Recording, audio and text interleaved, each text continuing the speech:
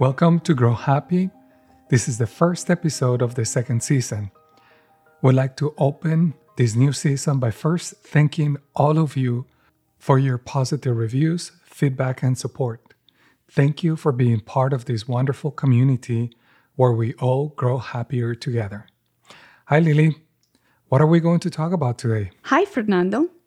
Today, we're going to talk about stress. We want to start by asking you, the listener, a few questions. First question, what comes to mind when you hear the word stress? We'll give you a second to think about it, or you can pause the audio to reflect in more detail. Second question, are you feeling any particular sensations or emotions?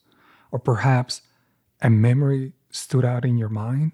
Fernando, isn't this podcast about positive psychology? Do you think we may be stressing out our listeners with these questions? The point of asking these questions is to help you, the listener, realize that when we hear the word stress, we have an automatic tendency to associate it with distress or negative stress. Not all stress is created equal. Some stress is actually good stress. Even more, it is possible to transform negative stress into positive stress. This is why we're calling today's episode Stress, from Enemy to Energy. You might be thinking we're crazy if we think stress can be positive. But to help you understand this idea, we need to break the general concept of stress into two main types.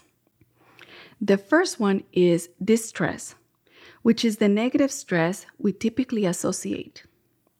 The second one, the type of stress that can be positive, and it is called eustress. You might be thinking, good stress? I don't think so, right? We hope we can help you recognize that positive stress can be found in a wide range of activities. Eustress literally means good stress and is defined as a type of stress that is beneficial. It has good effects on our health, motivation, and emotional well-being. We can experience good stress when winning a game, getting a promotion, driving down a beautiful scenic road, or having a great conversation with friends. Words we can use to describe a state of positive stress include joy, laughter, fulfillment, love, and success.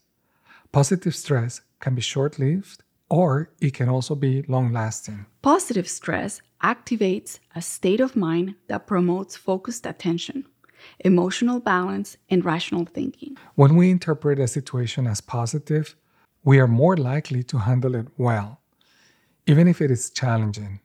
We use strategies like breaking down tasks, figuring out possible choices, selecting priorities, and we can find ways to be strong and persistent. When we fail to manage stressors effectively, we activate responses such as avoidance, panic, and reactivity. Having a general approach to interpret challenges in a negative way can increase cardiovascular disease, anxiety, and depression. Let me share a simple example. I have 2 dogs, and sometimes I like to take them in my car with me. One of them absolutely 100% loves the ride, and his favorite part is to stick his face out the window and feel the air. My second dog gets very nervous. And although she kind of likes the experience, for the most part, she's so stressed out that she can't really fully enjoy it. I see.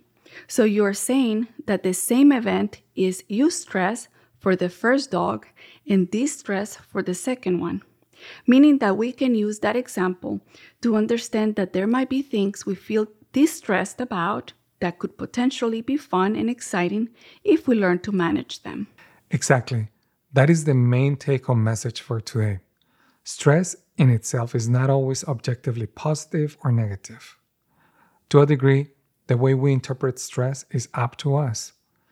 Obviously, not every single stressor can be reprogrammed from negative to positive because some things are never pleasant. In addition to that, this argument is actually very complex when we take into account genetic predispositions and trauma from the past. But even in clinical therapy, the principle is the same. We can learn to manage stress through time in more constructive ways.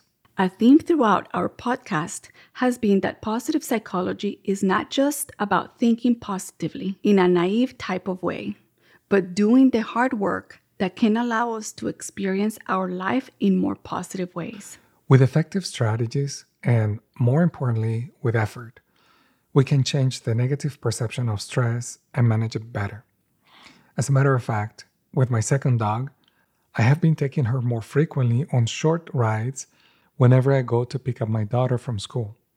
Little by little, she is being less dramatic about riding in the car.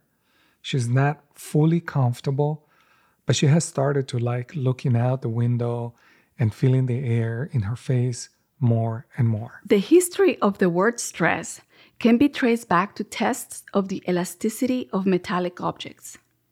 A stress test is a way to measure the strength and adaptability of an object. In a way, when we learn to manage stress, we are tested. And as we learn to manage stress, we become stronger. In addition to that, life is chaotic. Like the cliche says, the only stable thing about life is change. This means we will continue to be challenged, stressed, tested throughout our lives. From COVID to socioeconomic and political changes, we will continue to live in a world that isn't safe and easy. Still, we can learn strategies to help us cope and deal with situations, even when they are outside of our control. For those things that are within our control, learning to manage stress can move us away from thinking of stress as the enemy and transforming it into energy. Let's use the example of public speaking. The majority of people report experiencing negative feelings that range from discomfort to full-blown panic when it comes to public speaking. However, it is possible to transform public speaking from something negative to something fun and exciting.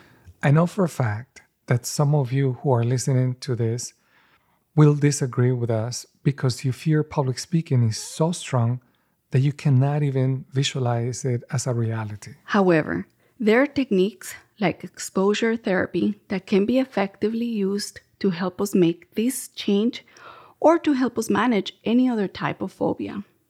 It doesn't mean we can be 100% cured. Try not to think in those black and white terms. Instead, we may learn to public speak well enough, even if it will never be our favorite thing to do. Maybe we can go from feeling panicky to feeling more neutral or even learning to like public speaking, even if it's just a little bit. The perception of stress is like a continuum from extreme negative to neutral to positive. With practice, people can go from fearing to enjoying activities such as public speaking, social events, and competitions. When we befriend those emotions that used to block and paralyze us, they can be channeled and eventually help us face our challenges in more constructive ways. By the way, is there such a thing as extreme positive stress? I think so. Like in the case of addiction, you put your nervous system through a high that you enjoy in the short term, but eventually you'll swing back in a way that becomes negative stress. So, I guess stress can go from negative to positive and from positive to negative if we aren't careful managing it. A final idea I would like to share is that the same event can have both positive and negative stress elements at the same time. For example, if a person is getting married, she might experience positive stress as excitement and the anticipation of a joyful event, while worrying about aspects such as financial expenses or unknown factors. In the last episode of the first season, we talked about the autopilot and the negativity bias. The fact that positive and negative elements coexist means that if we're not mindful, we can easily get confused and focused only on the negative aspects. We can fail to enjoy wonderful things that are happening to us by failing to manage negative and positive stress. In our next episode, we will continue this conversation by talking about acceptance as a specific strategy to transform negative stress into energy. Remember, you can visit our website, www.togrowhappy.com, to find transcripts in English, Italian, and Spanish, and to help us sustain this podcast. Until next time, ciao. Goodbye. Adios.